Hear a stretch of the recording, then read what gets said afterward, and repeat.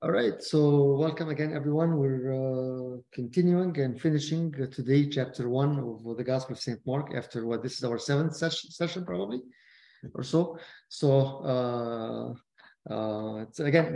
maybe the excuse that it's a long chapter, 40 verses, but we come to the end of it today, just chapter 1. Again, the idea of, as we said from the beginning and from the first verse of Mark, which is again the gospel of Christ, the teaching, the gospel, the message of the Lord Himself. And just to keep going with the same flow, the starts with the John the Baptist, starts with the Lord coming out from Nazareth of Galilee and going into the wilderness and going to John the Baptist, being baptized, going from there into the Mount of Temptation and going into the wilderness, the 40 days, going back again or coming back again to Galilee, preaching and see several encounters, as we said before. The encounter with the disciples, first of all, calling them to be fisher of men and changing them, and then the going into synagogue and preaching and reaching the possessed person, and then going out of the synagogue into the Simon's house with the four, meeting with the mother-in-law, healing her. She started to serve them, going again out of the house into the surroundings, and then the praying and kind of like running away, if I may say that, from the crowd, from the people, and going more into serving and into preaching. That's why He came for, as we said last time. And then finally, the encounter today with the leper. Before that, again, a couple of things to point out, especially from what we talked about last time. So last time we were talking more about the mother-in-law, right, and how she went and or the disciples basically, as we said, they spoke to Him about her. Remember that? And we were saying like this is something that we need to really, keep in mind, that instead of speaking about people, speaking to Him about them, right? So instead of judging, instead of criticizing, we know that we are all sick in a way, and we bring that sickness and bring that into or to Christ, and allowing Christ to go and change and to heal. And then the immediate response again from her, that she start to do what? To serve them, not only serving Him, but to serve them. A couple of things that I would just, as I was going into that transition from last time to now, it's the reaction of the people and the reaction of the mother-in-law. So we see that people were always, what you see this repeated several times in the Gospel of St. Mark also, that the people were amazed, right? And they saw what's happening and they were amazed, right? When you hear that, when you see that, okay, people were amazed, is this like a good thing or a bad thing? How do we take this when you see that okay, people saw that He had authority over the evil spirits, and He has authority over sicknesses, and he has authority over all those things, and then you see that then the people were amazed, were astonished, right? Is this a good reaction, bad reaction? Why? What do you think? Depends on who you were. Depends on who you were at the time. Who you were at the time. Okay. Were you the general congregation? Okay. Were you the Gentiles? Were you the Pharisees? Okay. But yeah, I think nevertheless they were all amazed. They were all amazed, right? Okay. But did they do anything? Some of them got upset. Some of them got upset. Actually, they did something even worse, right? And some people, or the majority, probably they're just amazed, right? What else? What do you think? They were all amazed. Is this a good thing or a bad thing?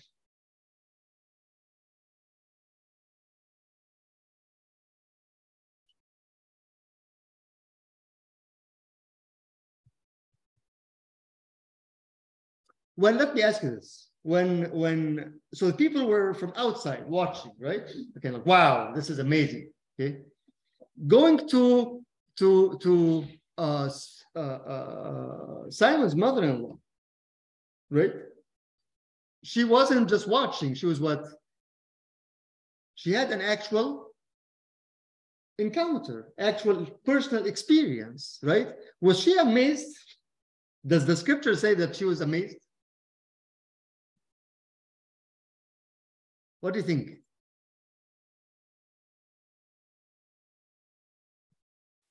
It doesn't. So let's read it again and see, right? In 29 and 30, chapter 1. And immediately he left the synagogue and entered to the house of Simon and Andrew with James and John. Now Simon's mother-in-law lay ill with a fever, and immediately they told him about her, and he came and took her by the hand and lifted her up, and the fever left her, and she began to serve them. Right? If you compare this to, again, a few verses before that in 27, and they were all amazed so that they questioned among themselves, saying, what is this? And you teaching with authority? So if you compare, again, if I just want to take a minute to compare between the reaction of the people who were watching from a distance, right? And between a woman that she was touched, right? They were amazed, but what did she do? Serve, right? So where am I going with this? What do you think? Seeing and feeling are very different. Seeing and feeling is different, right? Feeling amazed, right? But when you're touched, you still have the choice whether, wow, I'm amazed. Like we didn't see that, wow, she was dancing up and down, or she was like jumping up and down, like, or you know, wow, I'm amazed you healed me. She immediately did what? Serve. So that's where I'm going with this, in our reaction with him. Do you just stand and be amazed like the crowd, or we jump and serve him right away? Right? One thing that I was hearing on the way here about this is, if you have, all of us have went to college at one point or another, right? If you have that amazing professor, right, that really kind of had, or he or she had that impact. As an amazing professor, a teacher, how do you react to that? Would you go up all the time to him and say, wow, you are amazing? Or you apply what you learn, right? See where I'm going with this, right? If we are good, learners, good students, it's not enough to say, wow, this professor is amazing. But you apply what you learn from the professor in our own lives, right? See? And I think that's a very good question to ask ourselves now. Wow, God is amazing. Yes. Are we applying what we're learning? Okay. Are we applying what we're learning right now? I think this is the measure. And applying by serving. Applying by being there, applying by right away she served them, not only him, but them also. So this is just one thought that was kind of like reflecting on the last passage. Yes. Sorry, I think we missed the answer on the transition from the car to here. What answer? About whether she was astonished or not. So between the transition between there and here, she was not astonished. No. She was not astonished. It doesn't say that, at least, per the text, she was not. She didn't say that. They didn't stop and say, Mark didn't stop and record and said, my mother-in-law was astonished, or she was amazed. But she went to service right away. So the thought behind that, again, is, are we standing amazed at him like a crowd, or we are really doing what? Serving him. And as we said before, and I will continue to say, and we'll keep saying, service is that natural life that we live, that caring for the others, and being intentional about it. So with that encounter, and with that, the end of this, another thing that as we said last time in verse 35, that he wanted to run away, right? And he went in the morning, as it says in verse 35, rising very early in the morning while it was still dark, he departed and went out to a desolate place, and there he prayed. And as we were talking last time, they found him and said to him, everyone is looking for you, right? But then what did he say to them? Let's go to a next town that I may preach, because that is why I came. That's what I came for. And another thought that kind of like stopped me as we're going through this before we enter into today's final passage is, what do you think of the action of the disciples, and specifically Simon, when he went and go like, we finally found you, we're looking at you, looking for you, where are you, right? So what was he trying to do with Jesus, if I may say this way? The actual word I was looking at it, we're searching for you, we're hunting you down, basically. Like, where are you, right? Why is that? What was in the mind of Simon and the disciples at that time? They want to find him for what reason? For miracles, right? And what did he tell them? No, that's not what I'm here for. I'm here to teach and to preach, right? So what does that tell us if we apply this to our relationship with him?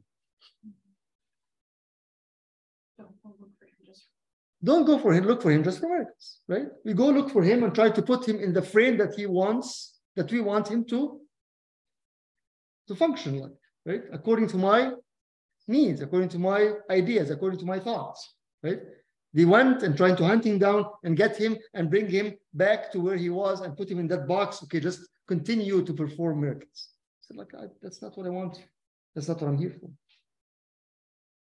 right? How do we fall into that same trap sometimes in our life, in our relationship with him? Like when we taste like something big, like a significant jump in our spiritual life, we are constantly like seeking the next big progression or like big, miracle. Yes. That God is giving us, and we kind of ignore all the little things. Right. So we seek something that's kind of either make difference to us or make sense to us, but we don't really seek him for who he is, right? And that's why here is like that's not what I'm here for. So a lot of times we just try to take him or to have that relationship and just put it in the frame that we want, right? Not necessarily what he wants. And it's kind of very clear here where it says that he's telling them that I may preach there also, for that is why I came out. This is my will. That's why I came to preach. So don't just try to hunt me down and bring me back to where you want, because that's what you want. I'm not here for a show, right? I'm not here for a show. I'm here for a very, very personal reason, and to teach. And so sometimes what I'm trying to say is sometimes, a lot of times actually, and we'll see this again in the reaction of the leopard as we go through this. And so here, the disciples were trying, actually, because of their own mindset, because of their own understanding of the relationship, they're trying to do what to him, or to the mission itself, trying to hinder it, to stop it, to slow it down, right? But he said, no, I know what I'm doing, I know what I'm here for, and this is what I would do. So come with this again. You see also, in the first chapter, you see, as we said before, the fast pace, right? He's here, there, right? And also it kind of confirm what I'm just talking about now, which is that nobody can contain him, right? Like, I'm on my own. I don't want. So imagine, yes. Sorry, just a question about like the point we were talking about.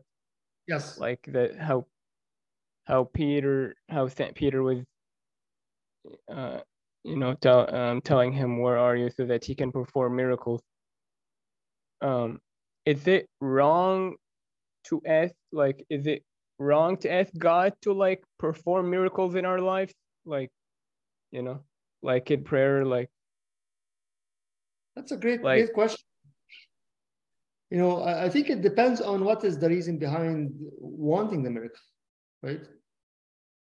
And also, where is this from our submitting to his will, right? So we ask, all of us have at least one or two people in our life that were sick in a way or another, right? Whether a friend or a relative or personal experience, right? And we pray and pray and pray and pray and pray, right?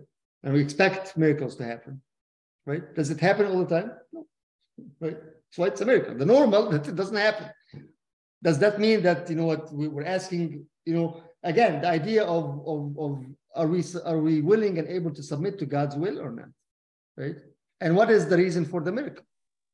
I might have said this before. One time I was visiting St. George convent in Egypt, in Old Cairo, and we had an opportunity to talk to the mother abbot that's there, and she was saying people were asking her again, tell us the newest miracle from about St. George, and as just kind of trying to get some information, and she goes, any miracle that doesn't lead to the repentance of the person is not a miracle.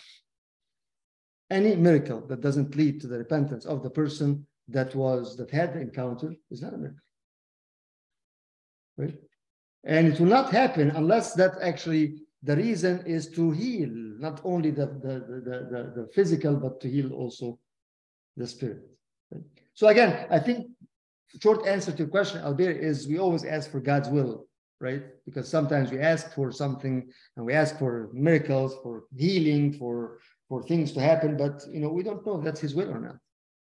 Right? And again, we're putting him in the mindset and the frame that we want him to be, right? But it's better to say, I'm with you regardless. I'm with you regardless. If you want to bring me this, God knows everything, right? But today's gospel in the morning was, ask. You haven't been asking yet, right? Ask, it shall be given. Right? Ask for what, again, as we said before, Luke makes it more detailed. Ask for the Holy Spirit specifically. Ask for the Holy Spirit. So, and the texts that we're reading prove that mindset also, right? Like, no, I'm here to teach the word. Right? People just want the miracle, but that's not what I'm here for. And that's why he was telling, and he will tell the leper here, like, just don't go and tell everybody. Just be quiet. Be quiet. Because by telling everybody, you're focusing more on the character of Christ as a miracle maker, right? Not as the Savior. And the people don't understand this yet. So just don't say anything. Don't say anything, because I still have work to do.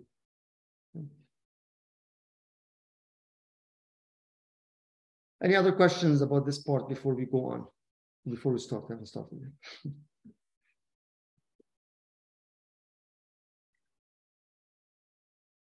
And he went through all Galilee, preaching in their synagogues and casting out demons. And a leper came to him, imploring him, and kneeling said to him, if you will, you can make me clean.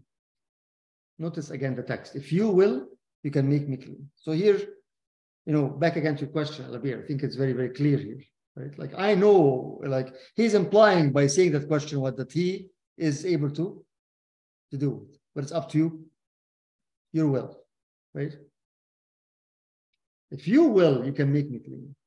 Moved with pity, he stretched out his hand and touched him and said to him, I will be clean. And as I was reading this, that I will, it's like a technical answer. Like I can, I will, I have the will. I have the will. Right? The will that controls heaven and earth and the whole world. I am the one. I will. And immediately the leprosy left him, and he was made clean. And Jesus sternly charged him and sent him away at once, and said to him, see that you say nothing to anyone, but go show yourself to the priest and offer for your cleansing what Moses commanded for a proof to them. But he went out and began to talk freely about it and to spread the news, so that Jesus could no longer openly enter a town, but was out in desolate places, and people were coming to him from every quarter. So, what do you know about leprosy from the Old Testament? Yes, go ahead. So when Christ told him to go and show himself to the priest. Yes. So he went and showed himself to the priest, but he didn't go and blabber his mouth open. Wouldn't have still gotten out at some point? So like, what was the point for Christ to tell him to go and show himself to the priest? Because regardless, the priest would have went and said things around. Yes, yes.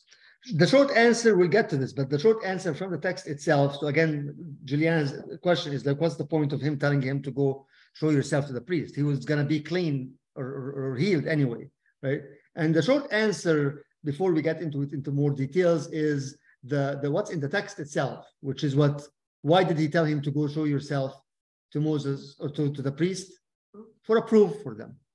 For a proof for them. That again, not that you know, we'll explain it more and more in a bit here as we go through the actual process of purification from the Old Testament itself. But again, short answer that what you are doing and when you go or show yourself to the priest, that actually this has been done. It's a proof and a testimony for God's willingness to clear that.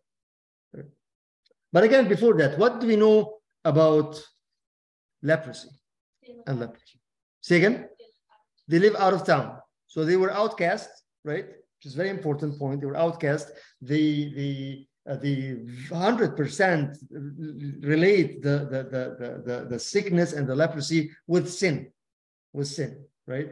So that was something that nobody can touch. You know, they were saying even if the leper is walking, they'll have somebody ahead of him just shouting and screaming to everybody, a leper, a leper, a leper. So people will run away, basically, right? Nobody can touch him. Nobody can come near to him.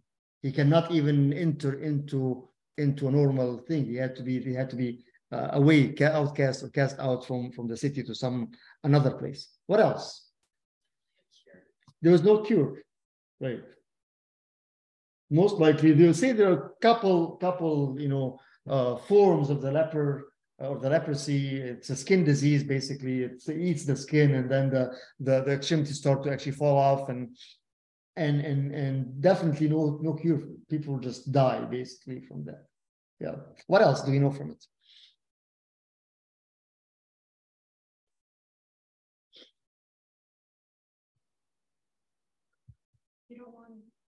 We don't want it. Definitely, nobody wants it, right?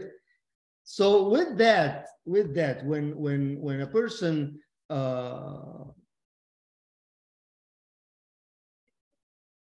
when that's why St. Mark is very, very specific, that he not just talked to him, but he did what? He touched him. He stretched his hand and touched him, right? So that's something that's totally against everything, health-wise, commandment-wise, Torah-wise, everything. That's something that's absolutely not, right?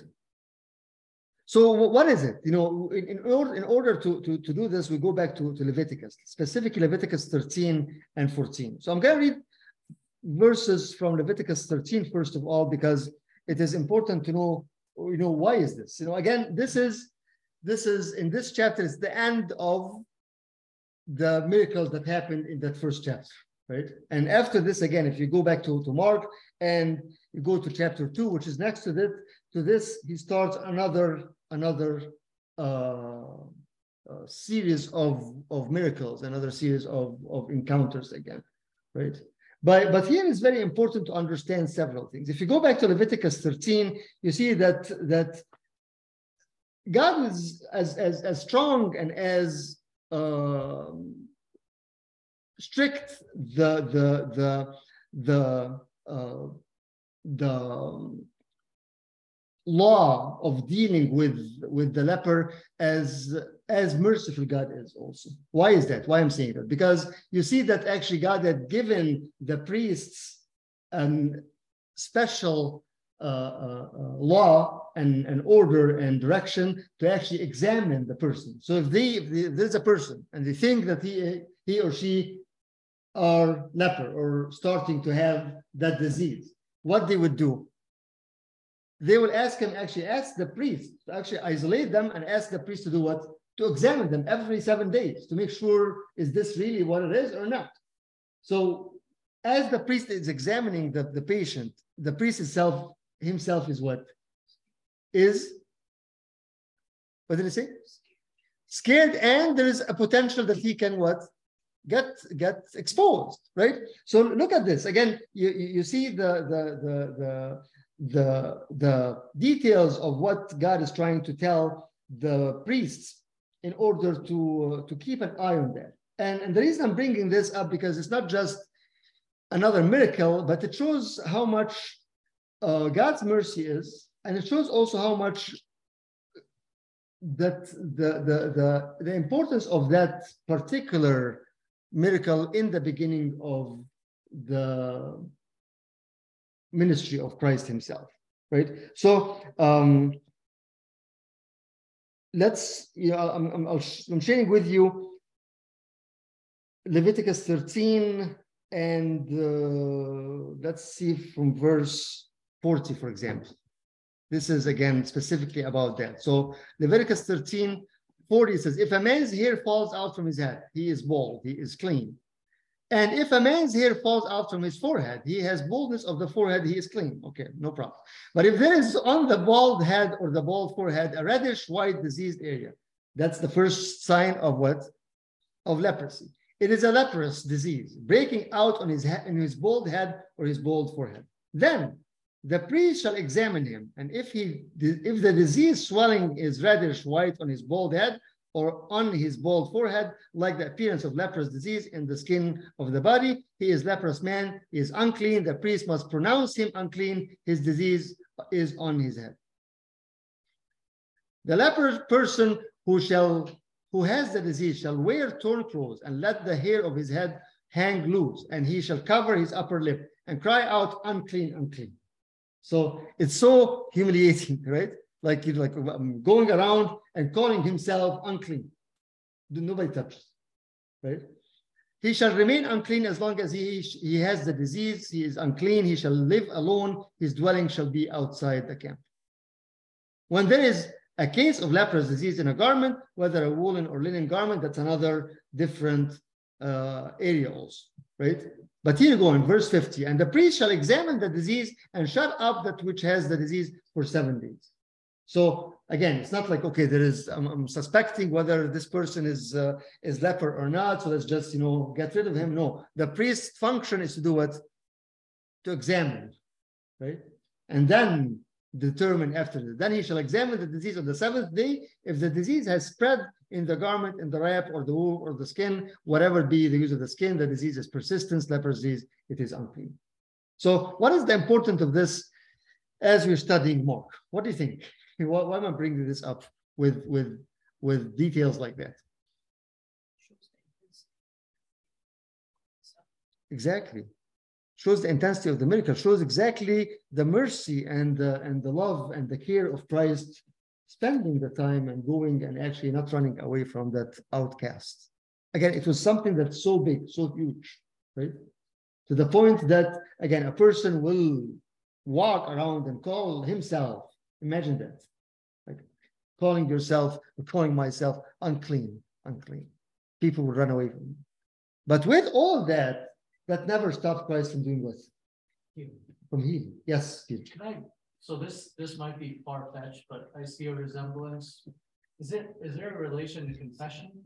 There's a relation to confession. Okay. Yes, definitely. Definitely. That's again why assessments, right. Being unclean, and then the priest. Yes, the priest's role is the one to examine, right? Examine. And you go, and show yourself. And that's why again here the Lord is asking him to go to the priest and declare that you are unclean. Still, you have to go through the process itself of the purification. Because even if we jump to the next chapter, which shows the process of the purification, you'll see more and more resemblance to the work of Christ himself. So in chapter 14, it shows the what we call the law of the leper person. What should you do? So if somebody come to you and then that person want to declare him clean, what should you do? This shall be the law of the leper person for the day of his cleansing. He shall be brought to the priest, and the priest shall go out of the camp, and the priest shall look. Then if the case of leprous disease is healed in the leprous person, the priest shall command them to take for him who is to be cleansed 2 live clean birds, and cedar wood and scarlet yarn and hyssop. So we're doing some kind of rituals here, okay? 2 birds, cedar wood and scarlet yarn and hyssop. And the priest shall command them to kill one of the birds in an earthenware vessel over fresh water. So one of the birds is being killed, slaughtered. He shall take the live bird with the cedar wood and the scarlet yarn and the hyssop and dip them and the live bird in the blood of the bird that was killed over the fresh water. Getting so complicated now and confusing, and like, why is even that, you know, like this is the Old Testament, why we're even bringing that now? But no, this is all, again, if you look at this from and trying to find Christ in it, it's very, very clear, right? To the point that some of the fathers says that this is exactly actually the 2 birds are, one of them is the incarnation and the crucifixion, and one of them is the resurrection and the ascension, right? Because that bird has to be killed, has to be slaughtered, right? And that the other one is the reason for the freedom and the reason for the cleansing through the blood, through the water, right? So again, when we look at the Old Testament like this, you look at the shadow of the things, but it's pointing at, again, the work of Christ that he did in Mark, right? He talked, he touched, he healed, and he declared that this person is. So. How wasn't it like if you got it, you're still with it for those? That's a good question. How can a person get healed at that time? Because remember, again, we said that the leprosy is very, very much linked to the sin, right? So if somebody is, committed sin and then offered and then repented and then God will remove that from him, then there's an actual process of purification, right? So there's no healing, like physical healing as in the medicine, but as God will lift that disease from him, right? Because that was a symbol and a mark for sin, and because of the person, whatever they're doing, but then at one point, God's will again to take. And that's probably why that person is saying the same thing, if you will, because we know that there's no cure, as we said before, right? And here it doesn't say, it just says that if the person being cleansed, then you go and you do all those things, right? Yes? Do we have something like leprosy today? There is the same disease actually still exists in certain areas of the world. So Just like more internal and more actually confined also. Like I know in certain, there is like a place in Egypt that they have actually service. The people go and serve these people, that they are still all in one kind of colony, basically. So throughout, especially in the third world countries, that still exists. Yes. Is it for the same reason? No, not for the same reason as in the Old Testament, that it's a sin and it's like punishment. No, but it's just, again, a skin disease that is there. Yeah. Yes. This might be like a weird question, but like, you know how we like people Speak up a little bit so you can. So like how the saints always say that like if you have a disease, it's like a cross that God gives you, He loves you, and He sees that you can bear it, and it's like something that you can enter heaven with, like an extra cross in a way, because you didn't choose to have it. But back then it was considered a sin. So how come like the ideology of a disease changed? Sickness in the Old Testament was always, again, related to or linked to sin, to being away from God, right? When that idea is with the incarnation, with the time and the season of the grace that we're living in, that idea that God is or disease or sickness is because of sin is not there anymore, because the idea that Christ came in order to give that healing for everybody, right? But then, as a challenge, as a temptation, or as a examination, as a purification, God allows certain diseases or certain people to get sick in a way or another. So the ideology of that sickness is a result of sin is not there anymore. Although when we pray the sacrament of the unction of the sick, right? That why I'm bringing this up, because the unction of the sick is actually is mainly, again, the healing of the spirit, right? But then if God wants to heal the sickness, actually, okay. That's why the sacrament of the unction of the sick is always accompanied by what? Supposedly, by confession. A confession, right? So the person will confess, and then the priest will pray the unction of the sick, as this will be the healing 100% is the healing of the spirit, of the spiritual life, right? But then if God's will to heal the sickness, like how many times we pray the unction of the sick over people and they never get cured? Does it mean that what we're doing is wrong, or God is not there? No, but God's will is not to give healing at that time, but the healing is there, right? So that's why this particular encounter is very, very important in Mark back again, because with all that background, right, it's not just another disease that Christ is healing. It's not just another person, right? He is saying what? Number one, that you are accepted, right? No matter who you are, I can still come and touch you, right? Although it's against, the spirit, against the law, against the physical, the health, everything, but you know what? You're not far away from me. I can still come and heal. Number two, shows also the person, the leper himself, which is his understanding of, yes, you can do that, but whether you this is your will or not, it's a different story, right? It's a different story. Number three, which is very important, also the verse itself, or the word itself that he used as be healed or be clean in the text. The going back again to Mark is very important when you look at it again from the Greek and the grammar side, as we always do, because here it says in 141, he touched him again. He stretched out his hand, he touched him and said to him, I will be clean. Be clean.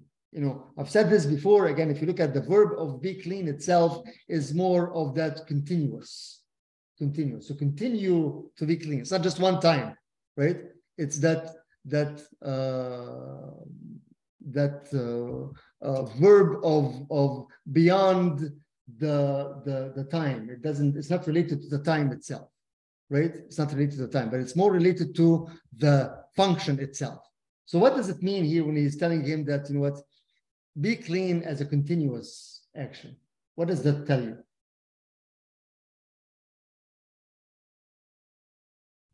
Maybe it's connecting how leprosy is like a life of sin to live like a leper. Life of repentance. Exactly. So it's not just the one time, here you go, I'm going to touch you and you're clean. Yes, you are, but that is what, yes. And that's one of the big, again, different understanding of salvation in the Orthodox faith. That we say in Orthodoxy, the salvation is what? Continuous. And you see this language in the language of St. Paul himself, when several times he talks about you were saved, you are being saved, and you will be saved, right? So it's a continuous work of the Spirit, the continuous work of the Spirit, right? Why? Because we are still susceptible to continuously be sick, right? So the healing here is continuous, right? And that brings back again to your point, Peter, which is that is the continuous need for the repentance and for the confession, right? And you was just talking to a person this morning from a different state, but he's new to Orthodoxy, and we connected somehow. We've been meeting like every week. And he was asking me about, again, like what is it, now I know certain thoughts, certain ideas, certain different concepts that I haven't been exposed to before, but how can I continue that? And the simple answer again, which is we continue to evaluate ourselves, we continue to confess our sins, and we continue to ask to be healed, right? to be cleansed. It's very humbling feeling, also humbling mindset, right? It's not like at one point, one of the guys actually from Christina's side, was on WhatsApp with me, starting conversation, like the same question, like, what am I supposed to do? I knew, I got baptized, but then what's next? It's like, just live it, right? We live it. We live it with what we call, again, the mystery of knowing Christ. There's mystical work that continues to cleanse the heart, right? But in order to do this, we need to come to him and tell him what? Heal me, right? Heal me on a regular basis. There's nothing wrong with that, right? Compare between going out in the street and calling myself unclean in front of everybody, and between going to the healer and telling him what? Heal me, cleanse me, right? The people will do what? Again, imagine if a leper person walking on the street of 36th Avenue here right now and screaming, unclean, unclean. How will people react? Right? Same person go to him, to Christ, said, I'm unclean. What will he do? He'll touch you. Will touch. The actual word that's actually used here, he had pity on him. That's what it says in the text, right? It's very, very important word also. I was looking into that, and what it says in 41, moved with pity, he stretched out his hand and touched him and said to him, I will be clean. Moved with pity. What does that mean? Here it says moved with compassion. Moved with compassion. What else? Yes. Moved with pity. It's like a father knows that his son is sick, and like he would wish that the sickness would go to him rather than his son being sick. Being the father that cares about your child, like what? I'm touched, right? Again, the verb is that aorist verb, which is continuous feeling, continuous coming with compassion. It's not just based on one time. Right, like that is as if that is something already in, not as, it is a fact, it is something that is in God's nature, right? The same word actually was used, as I was looking at it, was used in Exodus, where the daughter of Pharaoh found Moses and she had pity on him. She had compassion. It's like actually the actual word itself, if you look at it here, it's moved with compassion. It's more of your bowels are moving. Your innermost part is moving with love. So it's much greater than just touching or looking like, wow, I feel bad for you. It's not feel bad. Pity is very weak, right? Because pity means what? I feel bad for you, but it's not I feel bad for you. I love you, right? And that's why here, if you look at this, it's more of the what is it? Here it is. To have the bowels yearn. See this, right? So your innermost part is moving. Right? Why? Because again, imagine just imagine this with me, if I may say that. God, who put the Torah and put the law of the cleansing, is now in contact with that person, right? And you see now, before that, in the time of Moses, I couldn't really come and touch. So I had to give all those figurative, symbolic things in order to be cleansed somehow. But now there's nothing that's holding me from actually physically touching you. So no need for birds anymore, right?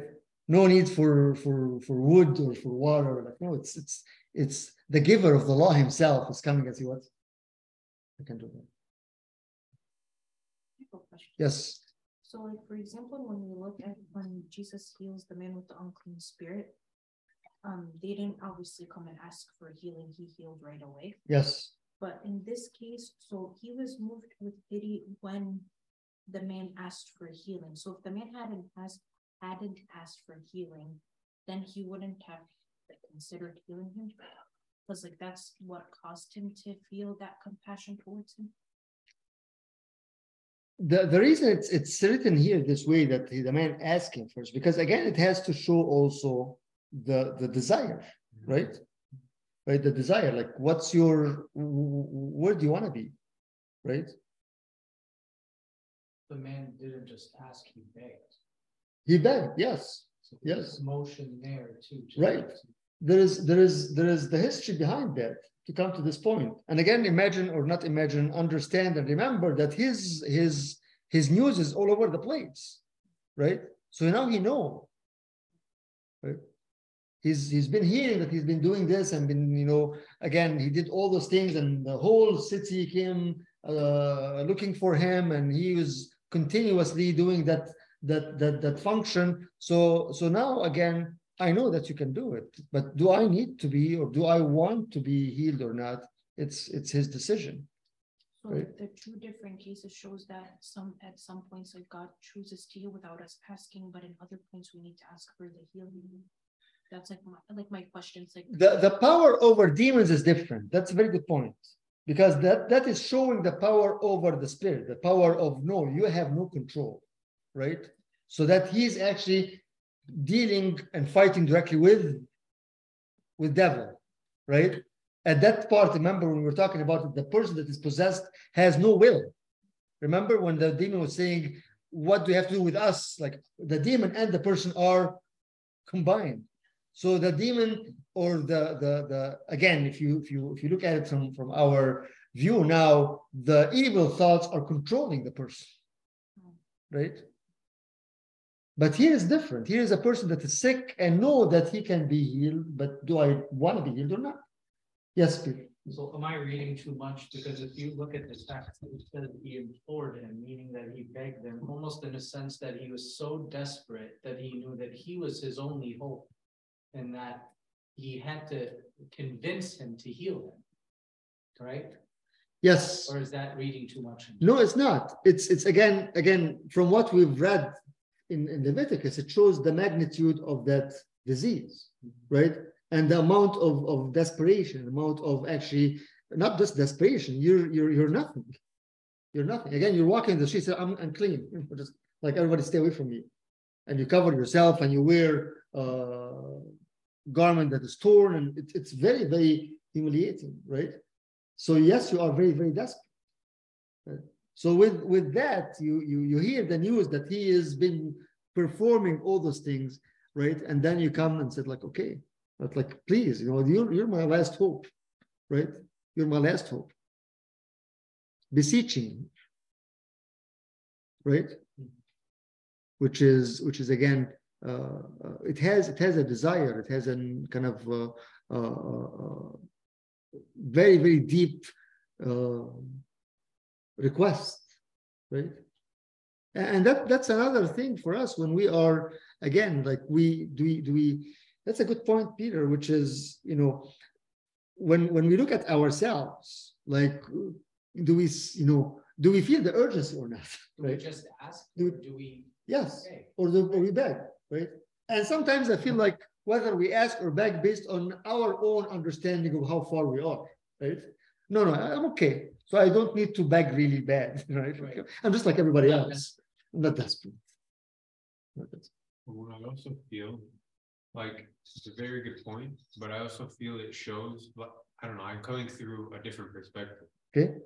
That the reason why it says that he begged is like, if he simply just asked, maybe he wasn't moved with the compassion, but it's him showing that he's putting the maximum effort in order for him to change. So he's coming with the maximum effort, saying like, God, I'm giving my max effort, but it's really you who's going to complete the work. Yes. And I think this is also relevant in our lives. We can't just be like, hey, God, I really, really, really, really want this to be cleaned to whatever, promotion, anything. but you don't put any effort into it.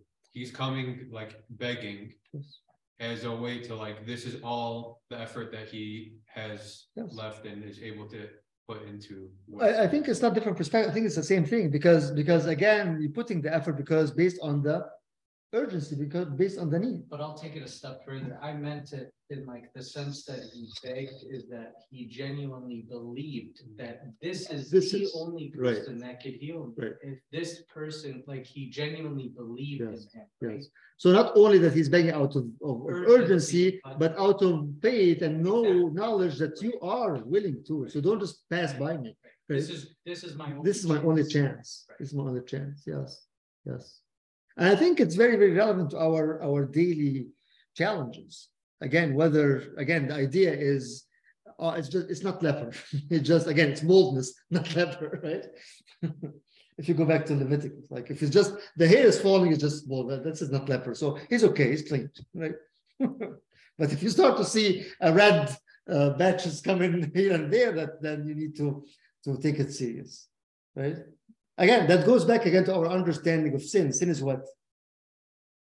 Missing the target, right?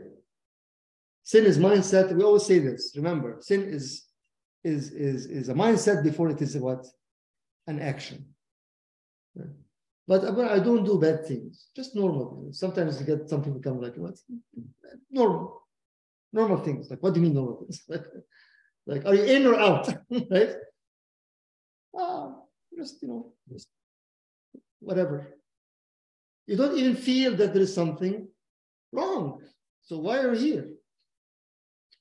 So I wonder if the people that had leprosy in the Old Testament, like because like obviously all the people like back then they for sure committed sin to a certain extent, like, but so like the people that had leprosy were the people that had like the wrong mindset about like God, because if it's attached to sin, then they all should have had leprosy at some point. It's hard to really kind of look at it this way, Juliana, because what's behind it, what caused that leper or the leprosy, whether it's really a person that's not very, very careless, never was totally away from the commandments, and it's God is kind of like punish and striking them with that. It's really hard to tell that, but from what we know, that it was actually a matter of being away from God, right?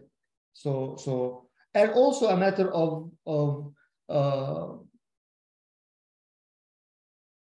looking at God's mercy back again, because even in the text itself of the Old Testament, as harsh that is, but being from God's side, being considering that disease and considering the way that it should be done and considering putting an actual law towards how that person can be cleansed, that means that this person is still what? Valuable, right? It doesn't say, okay, if that is a leper, just throw him out of the, just, go stone them or bury them or do whatever. No, it doesn't say that. No. Actually, he commits the priest to go and examine and watch and see and stay 7 days to make sure that this is something really what it is, right? So beyond that, you can still see, even in the Old Testament, how God is very, very merciful and each person is very precious, right? Same thing as we were talking about the cities of refuge, for example, right? If you kill somebody and involuntary, and then the law says that if you kill, you have to be killed. No, I'll find something for you that you can run to those city of refuge because you've commit murder, but unintentional, so you're still safe and nobody can touch you there. So you see, from the beginning of that, God has actual value the person himself and herself. So there's a question for you. So just like God laid out those law for Moses and the priest and that sort of stuff, did he ever have a roadmap to the lepers on how to be cleansed or what they should do? They go to the priest and then the priest will deal with them. Okay. So the roadmap is go show yourself to the priest. Okay. Right? But if you go back again to Leviticus, and that's why it's important to read Leviticus. Again, a lot of people say, like, just like that's not It's unrelated to us. I don't need to read it. It's just old thing. But no, you can read it again with the mindset of the work of Christ that will happen later on. So if you look at it from the beginning of from part of chapter 13 again, which specifically about leprosy.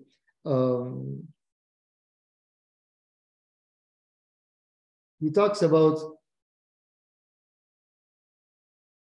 he gives actually the final decision back again to the priest himself, to the priest, yes. So if you look at like starting from verse 56 in Leviticus 13 one more time, he goes to, again, this is even a very, very long chapter, 59 verses, but it's specifically about that part, especially the second part of it. But here he talks about, and the priest shall examine the diseased thing after it has been washed, and if the appearance of the diseased area has not changed, though the disease has not spread, it is unclean. You shall burn it in the fire with the rod at the back of the, and then, but if the priest examines, and if the diseased area has faded after it has been washed, he shall tear it out of the garment or the skin or the wrap or the, then it appears again a garment, then do those. So he kind of gives more or all the authority for the priest at the time to give the direction and give, right?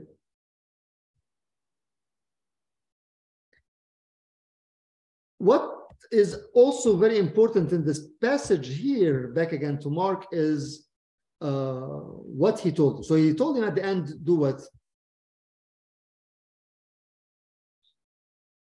He said to him, see that you say nothing to anyone, but go show yourself to the priest and offer for your cleansing what Moses commanded. So again, back to your early question, Juliana, going again and showing yourself to the priest, because in what you do is actually a symbol and prophecy of the work of Christ himself, right? So not only that you are just giving a testimony, but giving a testimony also for the work of Christ that will fulfill the symbol and the metaphor and the shadow of the things that were done in the Old Testament, right?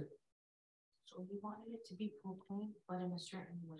He wanted to be proclaimed in his own way, right? Why? Because the focus, again, is not the miracle, but the focus is the salvific work of Christ. And that's a very important point. Like you're going and telling the leper, go and show yourself to the priest in order to be a testimony. So in a way, you're declaring the work. But meanwhile, don't go and just tell people that you're healed. So why? Okay. See what I'm trying to say? When you show yourself to the priest and doing the things that they know about, and you see that the person was healed by the touch, definitely it will say something to them, right? As priests and as people who know the law, like that makes sense now, right? Why? Because there are other prophecies about Christ that he will come and do what? He'll heal the leper, right? And give sight to the blind and make the lame walk. So here he's pointing, he's telling him, go and declare, be a testimony for my salvific work, not my just power to heal the disease. It's beyond healing the disease. Right? And I think it's very important for us to understand that. Again, you know, the healing of the nature, that's what we had, right? Through the incarnation, the whole human nature was healed, was restored again to the original before the corruption, right? And that's why when we, again, going back again to what we believe, when we call the Eucharist the medicine of what? Incorruption, medicine of incorruption, right? So when we are participating in the Eucharist, we are taking that medicine that makes us what? Incorruptible. What does it mean, incorruptible?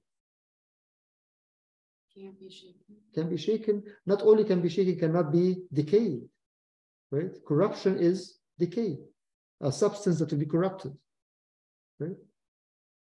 So, and that's what eternal life is, right? And this is all salvific. This is all, you know, the work of the salvation. and the process of the salvation. That we become, again, we took our what is ours and give us what is his. What is his is what? Eternity. That is incorruptible. So we have that. So when you have that mindset, you start to think, okay, if I'm incorruptible, what am I supposed to do with my life now and forever? Right? So it brings more attention to the actual purpose of life, and takes us away from just thinking and dealing with our life here as that's what it is, into no, that there is more into that. There's much more. The whole purpose is much more. Right? And that's why he is telling them, don't go out and say anything now, because I just don't want to be that character that is performing miracle, but they still don't understand anything about the salvation. Right? It will come the time when I start to declare myself as the Messiah that is coming for restoring his kingdom, not to just get you out of the boots of the Roman Empire. See? That was the mindset. Okay, we need the Savior who will deliver us from the Romans. Right? Or we need a Savior who will perform miracles, who will take away our sicknesses, but not God in the flesh. Can you repeat that? You want to be saved from the Romans, but not God in the flesh. For them at that time, the Savior, the Messiah, is the one who's coming to deliver them from the Roman Empire, set them free, right? So when he is going to declare that he was healed, right? He's more of focusing on the character of Christ as the one who performs miracle, the one that comes with the strength, the one that they will look for in order to get them out of the Romans Empire, right? But not to bring back again the salvation and the restoration and that spiritual concept of that. Right? And the last thing with this section here is what I was mentioning earlier, that you know that so Christ what was he expecting from him? That he should be what he commanded him to obey, right? The leper said, don't, again, said to him, see that you say nothing to anyone, but go show yourself. He went and showed himself, but he started to talk, right? So he was disobedient to. What did that do to Christ's mission? Hindered it, as I was saying earlier, right? It says he could no longer openly enter a town because of what he said. Again, is this something good or bad? You can look at it. So what's wrong with that? You know, people start to look at him and start to come after him, but he goes like, no, I'm not here for this. I'm here to, as he said, to preach. I want to go from one. I want to be free to go. The word of God wants to be free to go from one heart to another, to declare the kingdom, right? And you're trying to put me in that frame again for only giving the gifts, right? That's what we do. Right? We control and we even become disobedient to the point of looking for our own benefits, for our own mindset.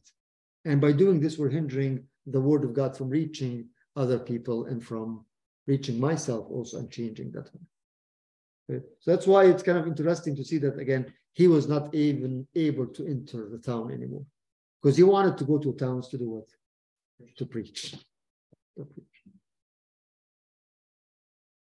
Don't you think that man just did it out of sheer joy? Mm-hmm. Like, I mean, leprosy all his life, and then he's healed, and yeah, he did. But again, out of his his joy and his excitement, but part of it was, if you look at it, it was he disobeyed the commandment. Right? Like if I show you all the power and the authority that I was able to touch you and you're healed, and I'm telling you, you know what? Be careful. Like whatever you say, right?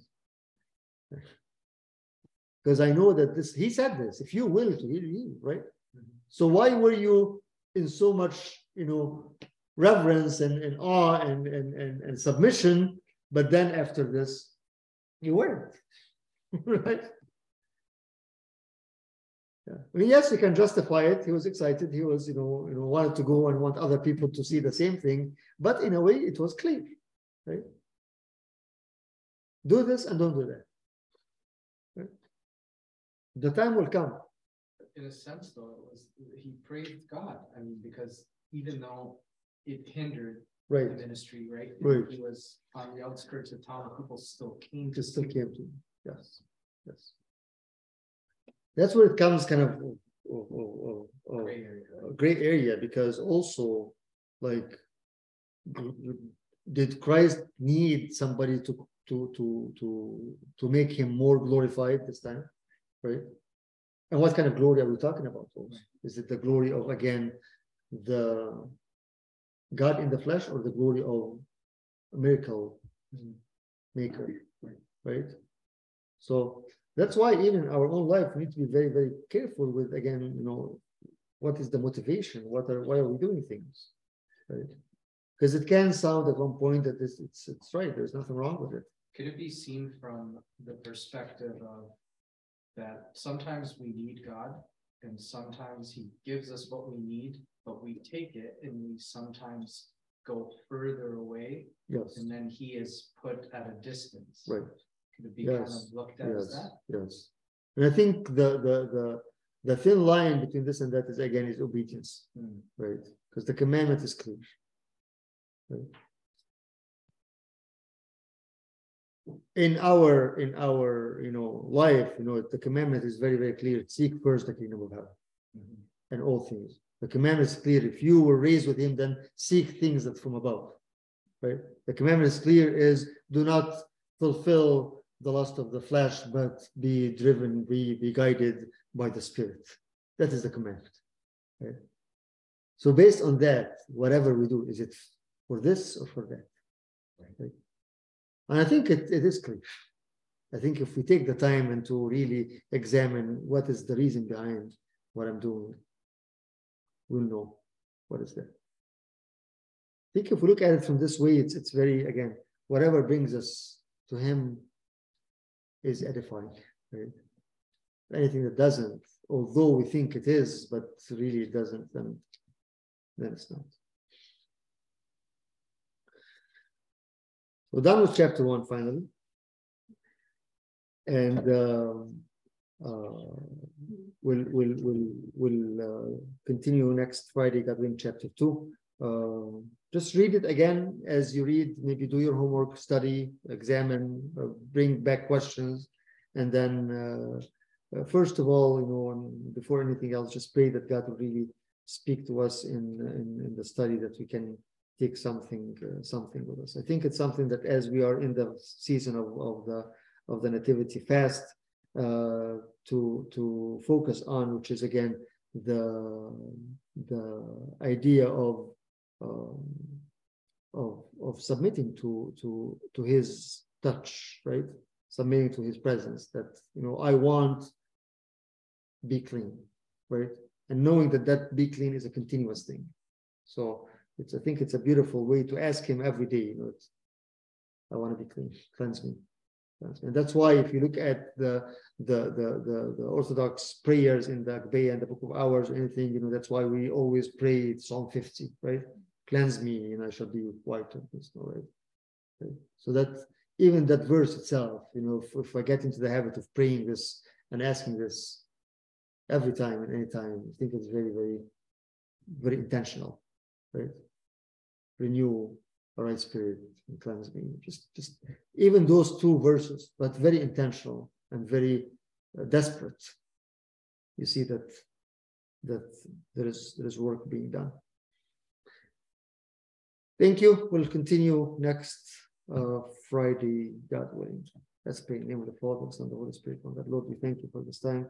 Ask you, Lord, to prepare our hearts, Lord, for the seed that you're planting, Lord, and that we receive it and we understand it, Lord, and we submit it to you, Lord, allowing you to water it, your Spirit, Lord, to guard and protect that seed in order to bring forth fruit 36 and 100. Lord. Remember everyone everybody, that those who aren't with us, those who are struggling, those who have no one to remember, for prayers of all your saints. In your name, Lord Jesus, when you say, Our Father who art in heaven, hallowed be thy name, thy kingdom come.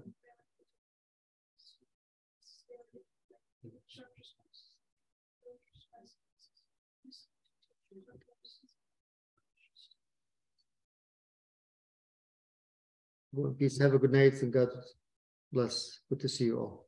Thank you, Abuna. You're welcome. Thank you, you, Abuna. Abuna. Thank you, Abuna.